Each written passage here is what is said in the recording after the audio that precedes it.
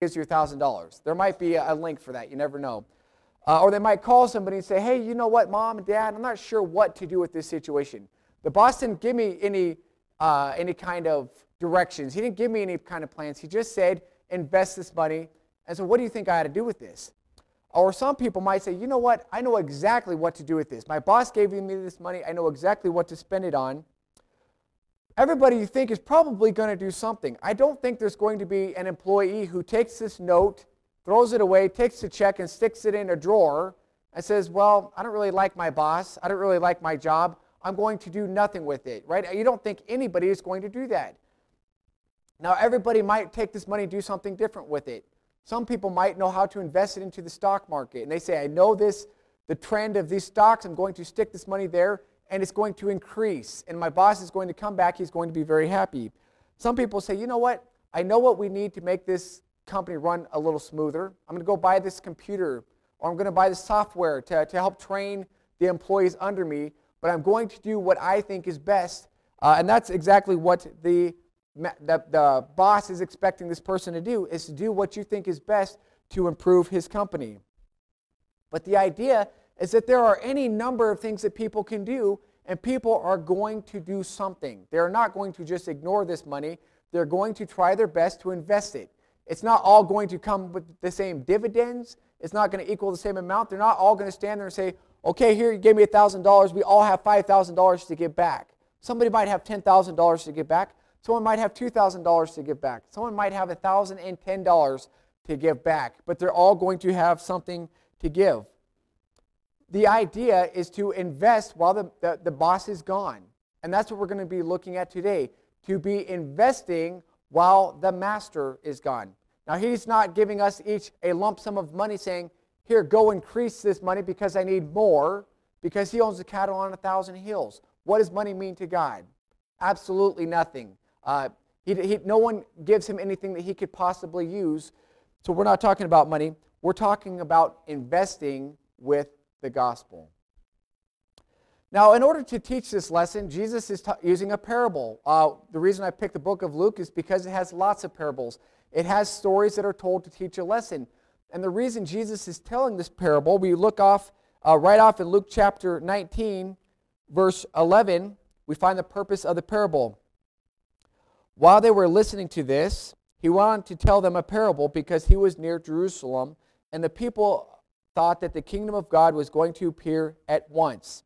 Now, if you remember last week, Jesus was in Jericho. He's talking to this little short guy. His name is Zacchaeus, who climbed up into a tree, and he's waiting to look to just see Jesus, to get a glimpse of him, to hear something that Jesus is teaching him.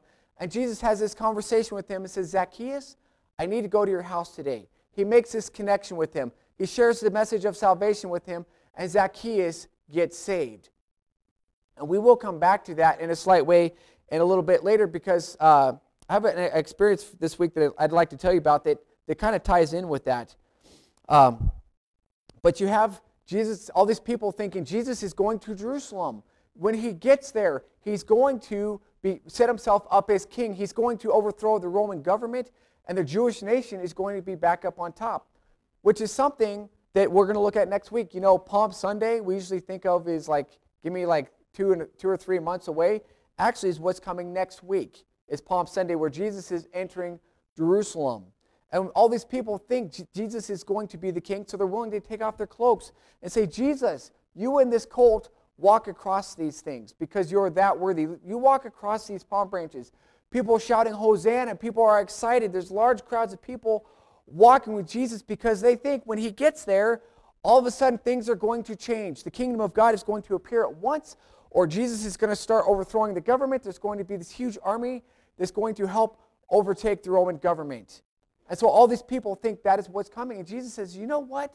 That is not what's going to take place. Here's a parable to help you understand what is going to take place. And here's what you need to do while you're waiting for the kingdom of God to show up. And we're going to see that the thing that they need to do is the same thing we need to do. What is that? Invest with the gospel. We're not there yet. We're going to get to there. Okay, so as parables goes, this one is a little bit different because this is something that has kind of recently taken place in the history of the Jewish nation. Let me read verse 12 to 14, and then I'll show you where the history fits in, and then we're going to come back to this idea of investing with the gospel. Verse 12, he said, "A man of noble birth went to a distant country to have himself appointed as king and then to return. So he called 10 of his servants and gave them 10 minas, put this money to work, and he said, until I come back. But his subjects hated him and sent a delegation after him to say, we don't want this man to be our king." I think you guys will all recognize the name King Herod. He was this kind of king. He was the kind of king who went to go and talk to the Romans to have himself appointed with that title, because the Roman government, they were very careful not to use the word king for the rulers. They'd use the term Caesar, but they didn't use the word king, but they would allow some other person who was ruling over the Jewish people to claim that title as king. They just had to go through the proper steps in order to do that. Well, when King Herod died, the King Herod who tried to kill Jesus, when he died, he divided up his kingdom amongst his sons. And one son got half of the kingdom. His name was Archelaus. But the thing about this guy was that the land could be divided up and it could be passed down from generation to generation so that the son could rule the same area that the king did, but that title of king could not be passed down. So Archelaus had to go to Rome, talk to the Caesar, and see if he would please give him that title as king. Kind of see this parallel, the similarity between this guy. He says, I'm going to go and appoint myself king. Well, this is exactly what Archelaus just recently did. So then when the people hear this, they're saying, okay, we are understanding how this really works. Well, when Archelaus got to go talk to the Caesar, it didn't work out real well for him. When he got there, he had family in Rome who said, we don't want this guy. This guy should not be king. He is not deserving of this title. There was a delegation of 50 Jews and Gentiles who worked together to go to Rome to say, we don't want this guy to be king. Now, if you remember about Jews and Gentiles, they always butted heads. They didn't like each other. They always had problems, but they said, this is worth coming together for so we could keep this guy from being our king. They finally agreed on something. We don't want this guy to be our king. It gets worse than that. 8,000 expatriate, 8,000 Jews who were living in Rome heard about this, and they went to the meeting and said, this is not a good idea. This guy should not be king. This guy he's going to ruin the system there. It's going to all turn out bad because this guy is ruling, and he shouldn't be doing that. So you have numerous people that are going and saying, we do not want this guy to be king. Well, as it turns out, he didn't get the title as king. He got the title as ethnarch, which is a political leader, such as the governor of a district. But Caesar told him, if you can earn this title as king, I will let you have it. But this guy never earned it because he was a bad person. He was a bad ruler, so he never got that title. When you look at this parable, you say it's not exactly the same, but these people could understand from a real life situation. I'm trying to teach you something. Well, in this case, the guy who went to go have himself appointed as king, he came back and he was able to rule. But while he was gone, he took his servants and he says, here, I'm going to give you a little bit of money to all 10 of them. And he says, I want you to go out and to invest this while I'm gone. And he gave them each a mina. Anybody know what a mina is worth? Anybody want to take a stab in the dark? I can't give you a mina if you can guess it.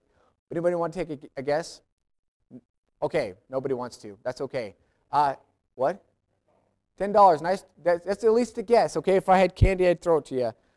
It's about 3 months' wages. Okay, so this guy, when he left to go appoint himself as king, he gave 10 of his servants 3 months' wages. And that's a lot of money. You think about what you make in 3 months.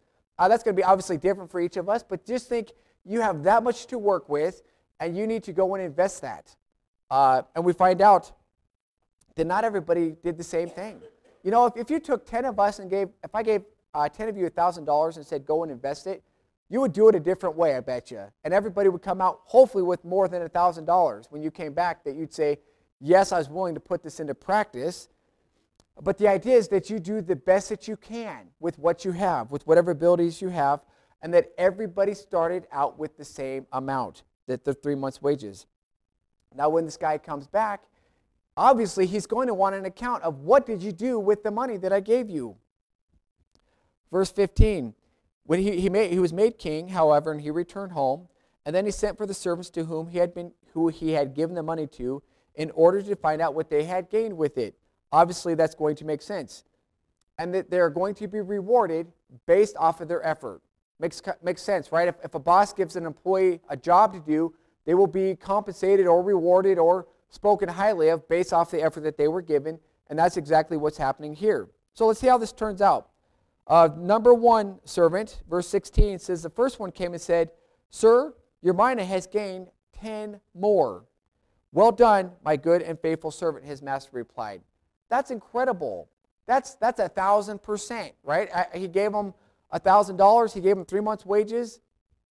He gets an increase by 1,000%. The boss says, well done, good and faithful servant. And I think that's probably all he's expecting to hear. He's a servant. He's doing exactly what he's supposed to do. He's getting the attaboy. He's getting the kudo from his boss that he wants. And so he's like, okay, good. I did a good job. My boss is happy. And that's probably all he's expecting to get.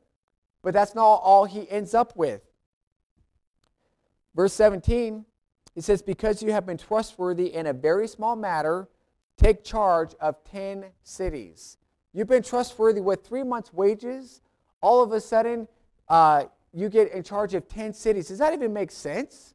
Right? 3 months' wages, $6,000, and that's a good chunk of change, or $9,000.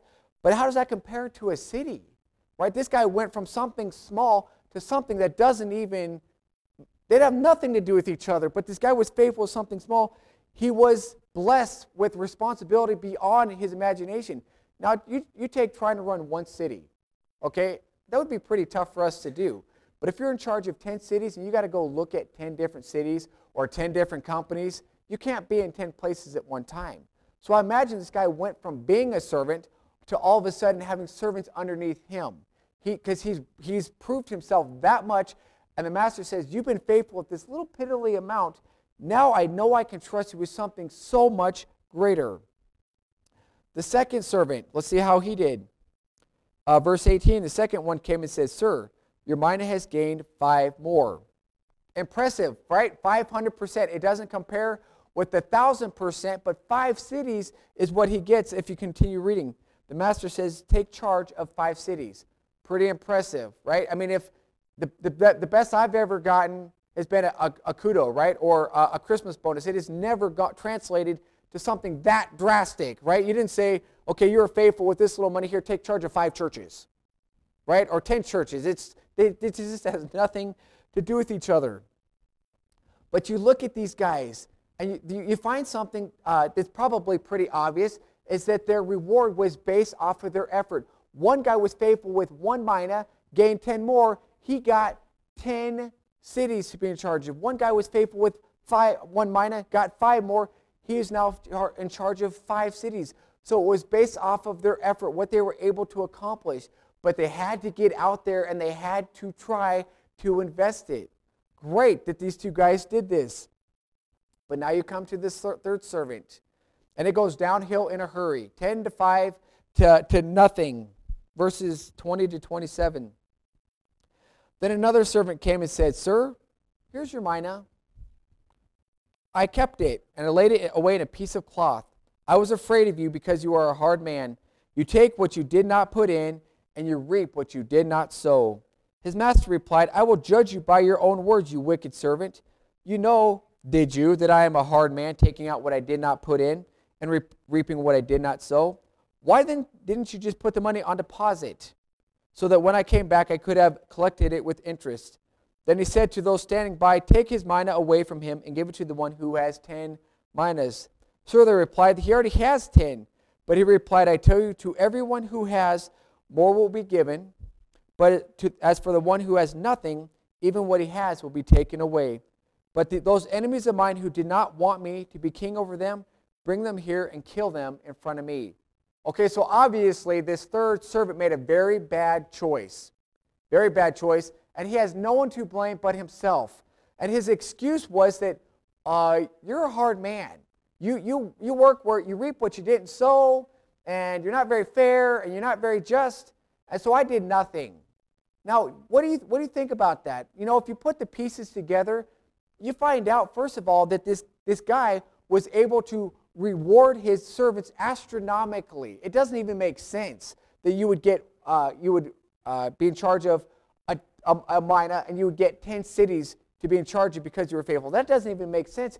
But he's proving, I am a just master. I am a fair guy. I mean, if anybody's getting gypped, it's the master, because it doesn't even make sense. And then you find out that he says, you know what, if you are so afraid of me, you know what you should have done? You should have at least stuck that money in the bank.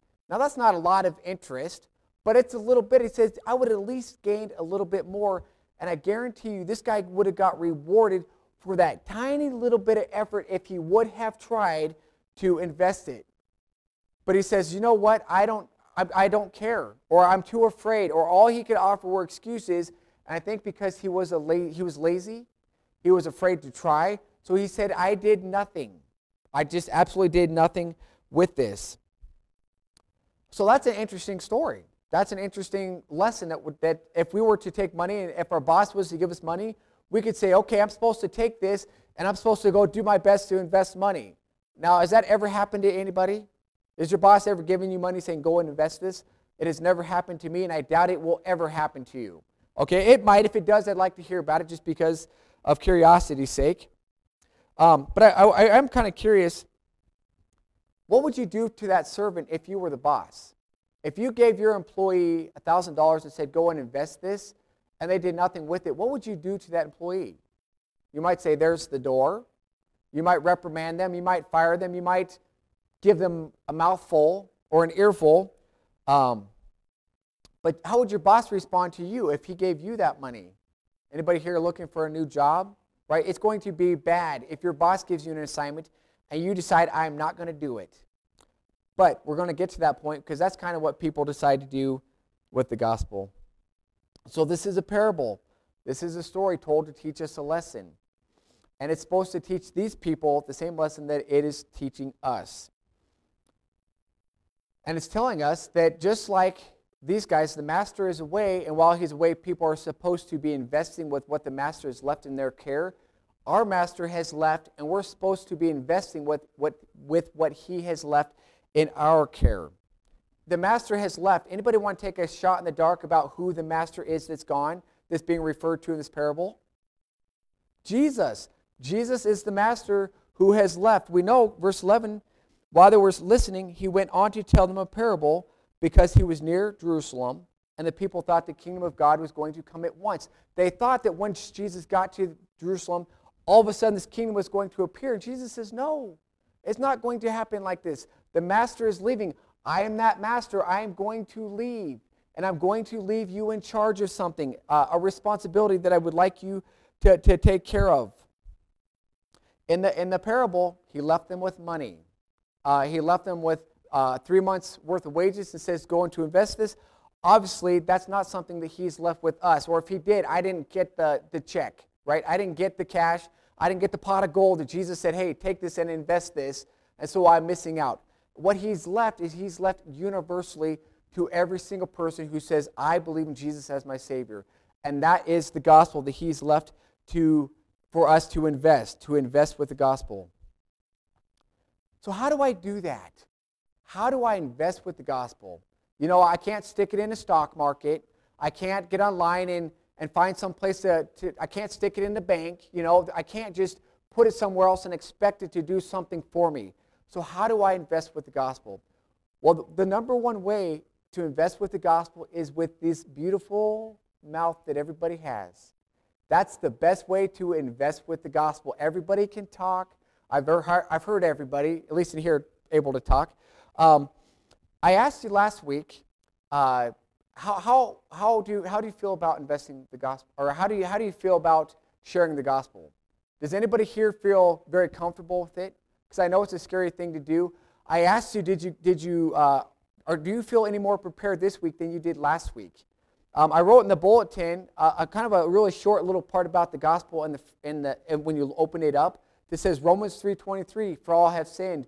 Romans 6:23, the wages of that sin is death.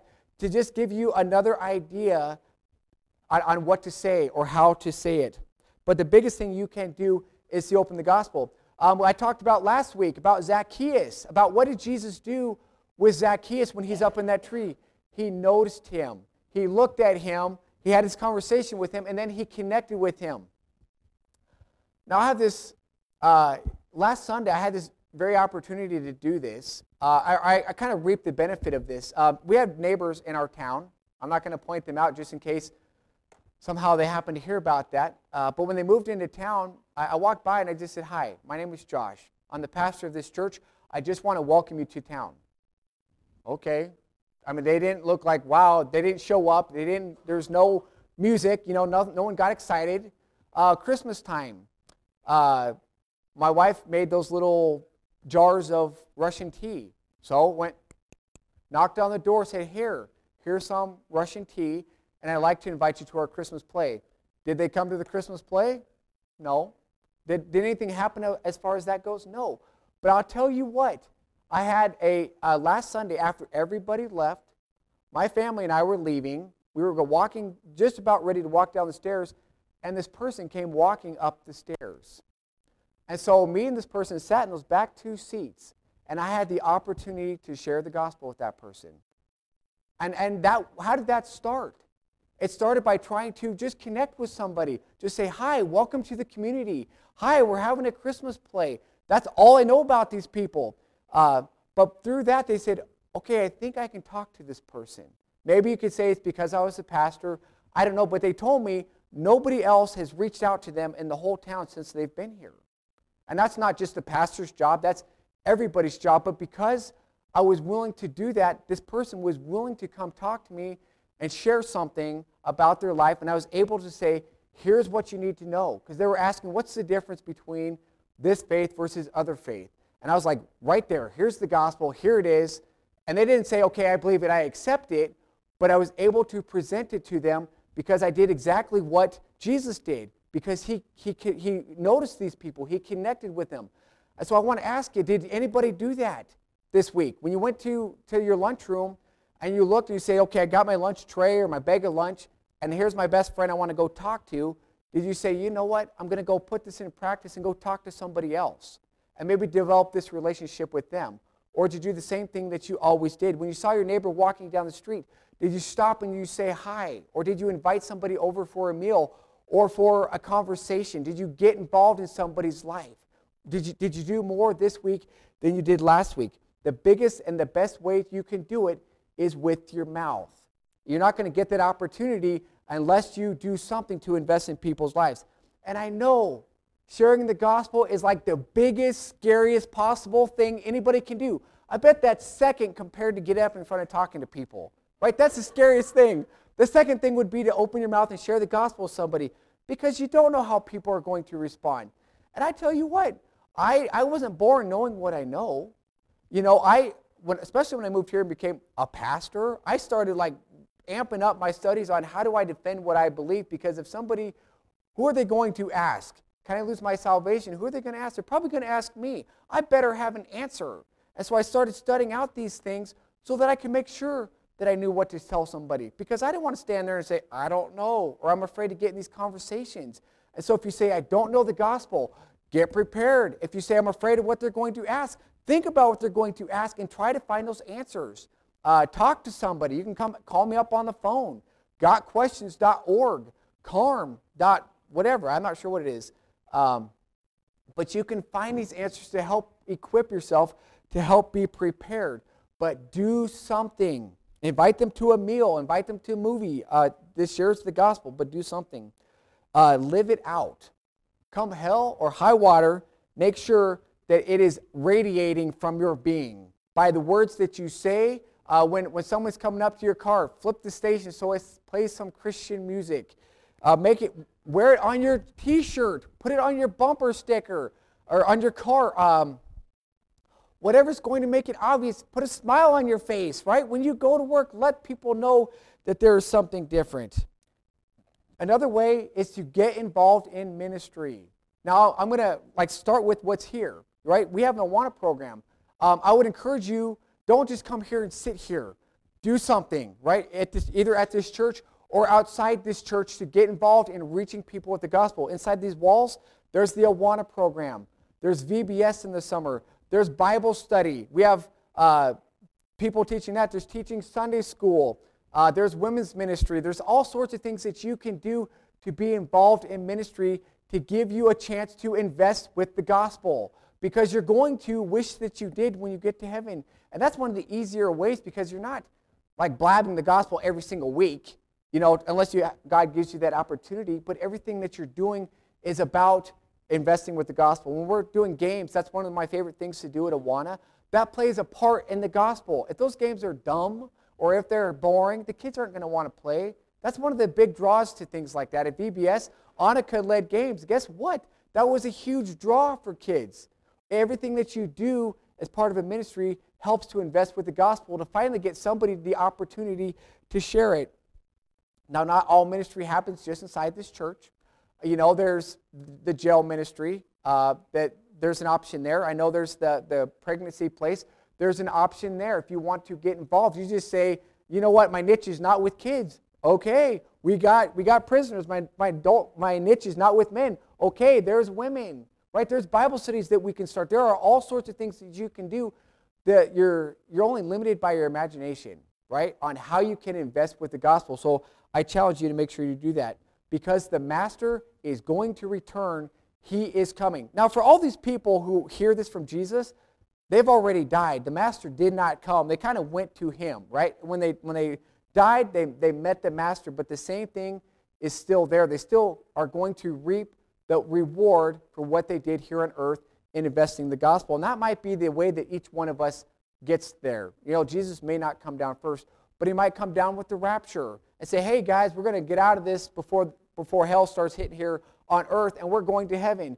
But you're still going to have your opportunity. And when each of these servants, I'm sure it was awkward for them. They're standing with that master one-on-one. Now, I'd like to have my whole group of buddies. I'd like to have everybody here with me saying, wow, Josh is a good guy. Josh, he kept us awake most of the time, and he gave us the gospel, and he tried to give us a charge to keep us going. But it ain't going to matter. It's going to be me and Jesus. And he's going to be able to look and say, you know what? You did a good job. Hopefully he can say, well done, good and faithful servant. You're that 10-mina guy. But he might say, you know what, Josh, you're kind of that 5-mina guy, because you didn't do everything that I asked you to do. You didn't invest as much as I asked you to invest. But the thing is, we will be rewarded for the things that we've done. 2 Corinthians 5:10 says, for we must all appear before the judgment seat of Christ, that each one may receive what is due him for the things done in the body. We are going to stand before God all by ourselves, and we're going to receive a reward if we did what God asked us to do. And the best thing we can do is to invest with the gospel. If you say, you know what, I don't really care about the rewards in heaven. I know people who say, I just want to get to heaven. If I can just have a little corner of heaven, I know it's better than hell. If that's what you're thinking, you got the wrong idea, okay? Because it's not about gaining rewards when you get to heaven. That's just an extra bonus when you get to heaven. God will reward you, but it's not about just getting rewards. It's about fulfilling the Great Commission that God has given us to do. Now, I'd love to tell you what those rewards are going to look like, but I can't. Does it really matter? If you got a book that said, these are the rewards you get for investing with the gospel, these are the rewards you get for donating money to the missionaries, these are the rewards you get for helping with White Cross, would it really matter if you could see that? All I can tell you is these guys went from a little bit of money to being charged with something way, way more impressive. And the little bit of work that we do is going to have like ridiculous payment. It's going to pay off ridiculous. It isn't even going to make sense that I invested in the gospel this much. I'm going to be rewarded this much. But that's kind of the dividends that you get when you are willing to invest as God's asked you to invest. Now, we should stop right here, because this is all talked about as we're looking through this. Again, it's the two servants who did what they were supposed to do. One gained 10, one gained 5, but at least they both did something. We should be able to stop right there, but Jesus didn't stop there. Jesus said, you know what, there is a third person that we need to discuss here, and that's the person who does nothing. And that's what this guy did. He says, I'm too afraid, it's too much work, I don't really care about the master, so I'm not going to do this. The first two did the right thing. The third one didn't. You know, this guy took his coin, he stuck it in his handkerchief and stuck it in his pocket. The servant with the gospel, who's not willing to invest it, is doing the same thing, is taking it, sticking it in his handkerchief and sticking it in his pocket. And we can be just like that. I'm throwing myself in this as well. Because I have not opened my mouth and shared the gospel every time that God has asked me to do it. So sometimes I am acting like this third servant.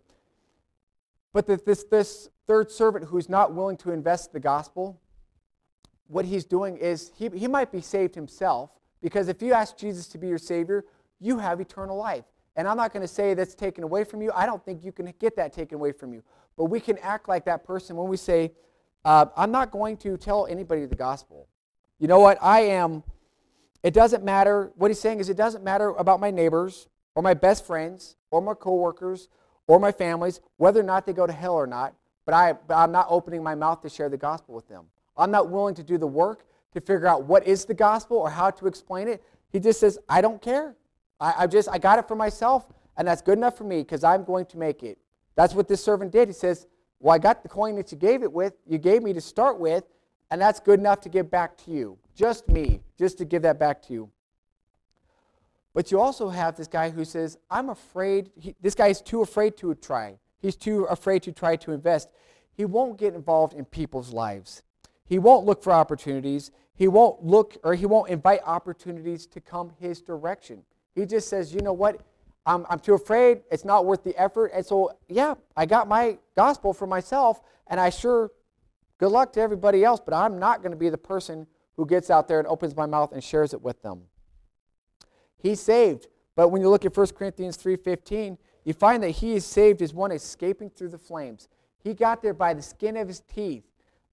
There's a pastor friend that I know that always likes to put it this way.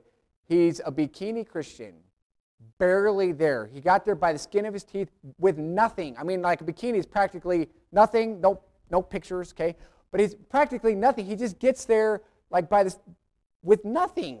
You know, and it's like we're not supposed to be that. We should be the guy, the Christian with you got the pants on to keep you warm in the wintertime, and then you got the snow pants, and then you got the coats, and we should be just loaded compared to that bikini picture to get the opposite picture. But this third servant says, I'm just not willing to do this.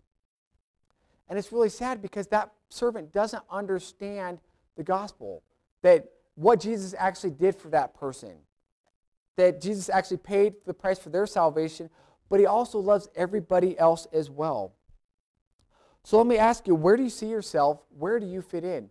Do you see yourself as this 10- servant who's doing everything that you can to share the gospel? Now I realize everybody's working, right? And I'm not saying quit your jobs and go be a missionary out in Zimbabwe or wherever unless God's asking you to do that. But where are you at? Are you taking advantage of the opportunities that God has given you? I'll tell you, there's only 3 times in the last 2 years that I can think of outside these walls where I've had the opportunity to bluntly speak the gospel. One was with the neighbor across the street, one was at the school, and one was with another neighbor around town. So it might just be 3 times in 2 years. It might be 5 times in 1 week. You don't know. It's just being available and willing. So do you see yourself as a servant who's creating opportunities or trying to take opportunities to share the gospel? Do you see yourself as one who says, well, I know I could do better? I mean, I see myself there. I know I could do better. I probably should create more opportunities. That's one of the things Leslie and I are going to try to do this year is try to get out and just keep meeting these people in this town. Try to get them at our house and try to get them in the doors of this church. Try to make sure that they get the gospel. Or do you see yourself as someone who says, I got salvation. I'm not really caring about anybody else. How do you see yourself? And I would encourage you to think long and hard to make sure that you're that person who says, you know what, I'm going to try more. I'm going to take opportunity. I'm going to try to create opportunities to invest with the gospel. If you do, you will be rewarded. I told you last week, my ratio of people getting saved when I share the gospel with them is nil. It's terrible. People do not get saved when I share the gospel with them. You can count on one hand how many people get saved. But that's not what it's based off. It's not based off of how many people get saved. It's based off of who am I willing to tell? Am I willing to get out there and share the gospel? So you will be rewarded based off of your effort astronomically. At the worst, it's that people are going to go to hell if we don't even try. People that you might be able to come in contact, that you might be able to help. You don't save anybody, so that's at least a big weight off our backs. We just got to get out there and take the opportunity to share the gospel.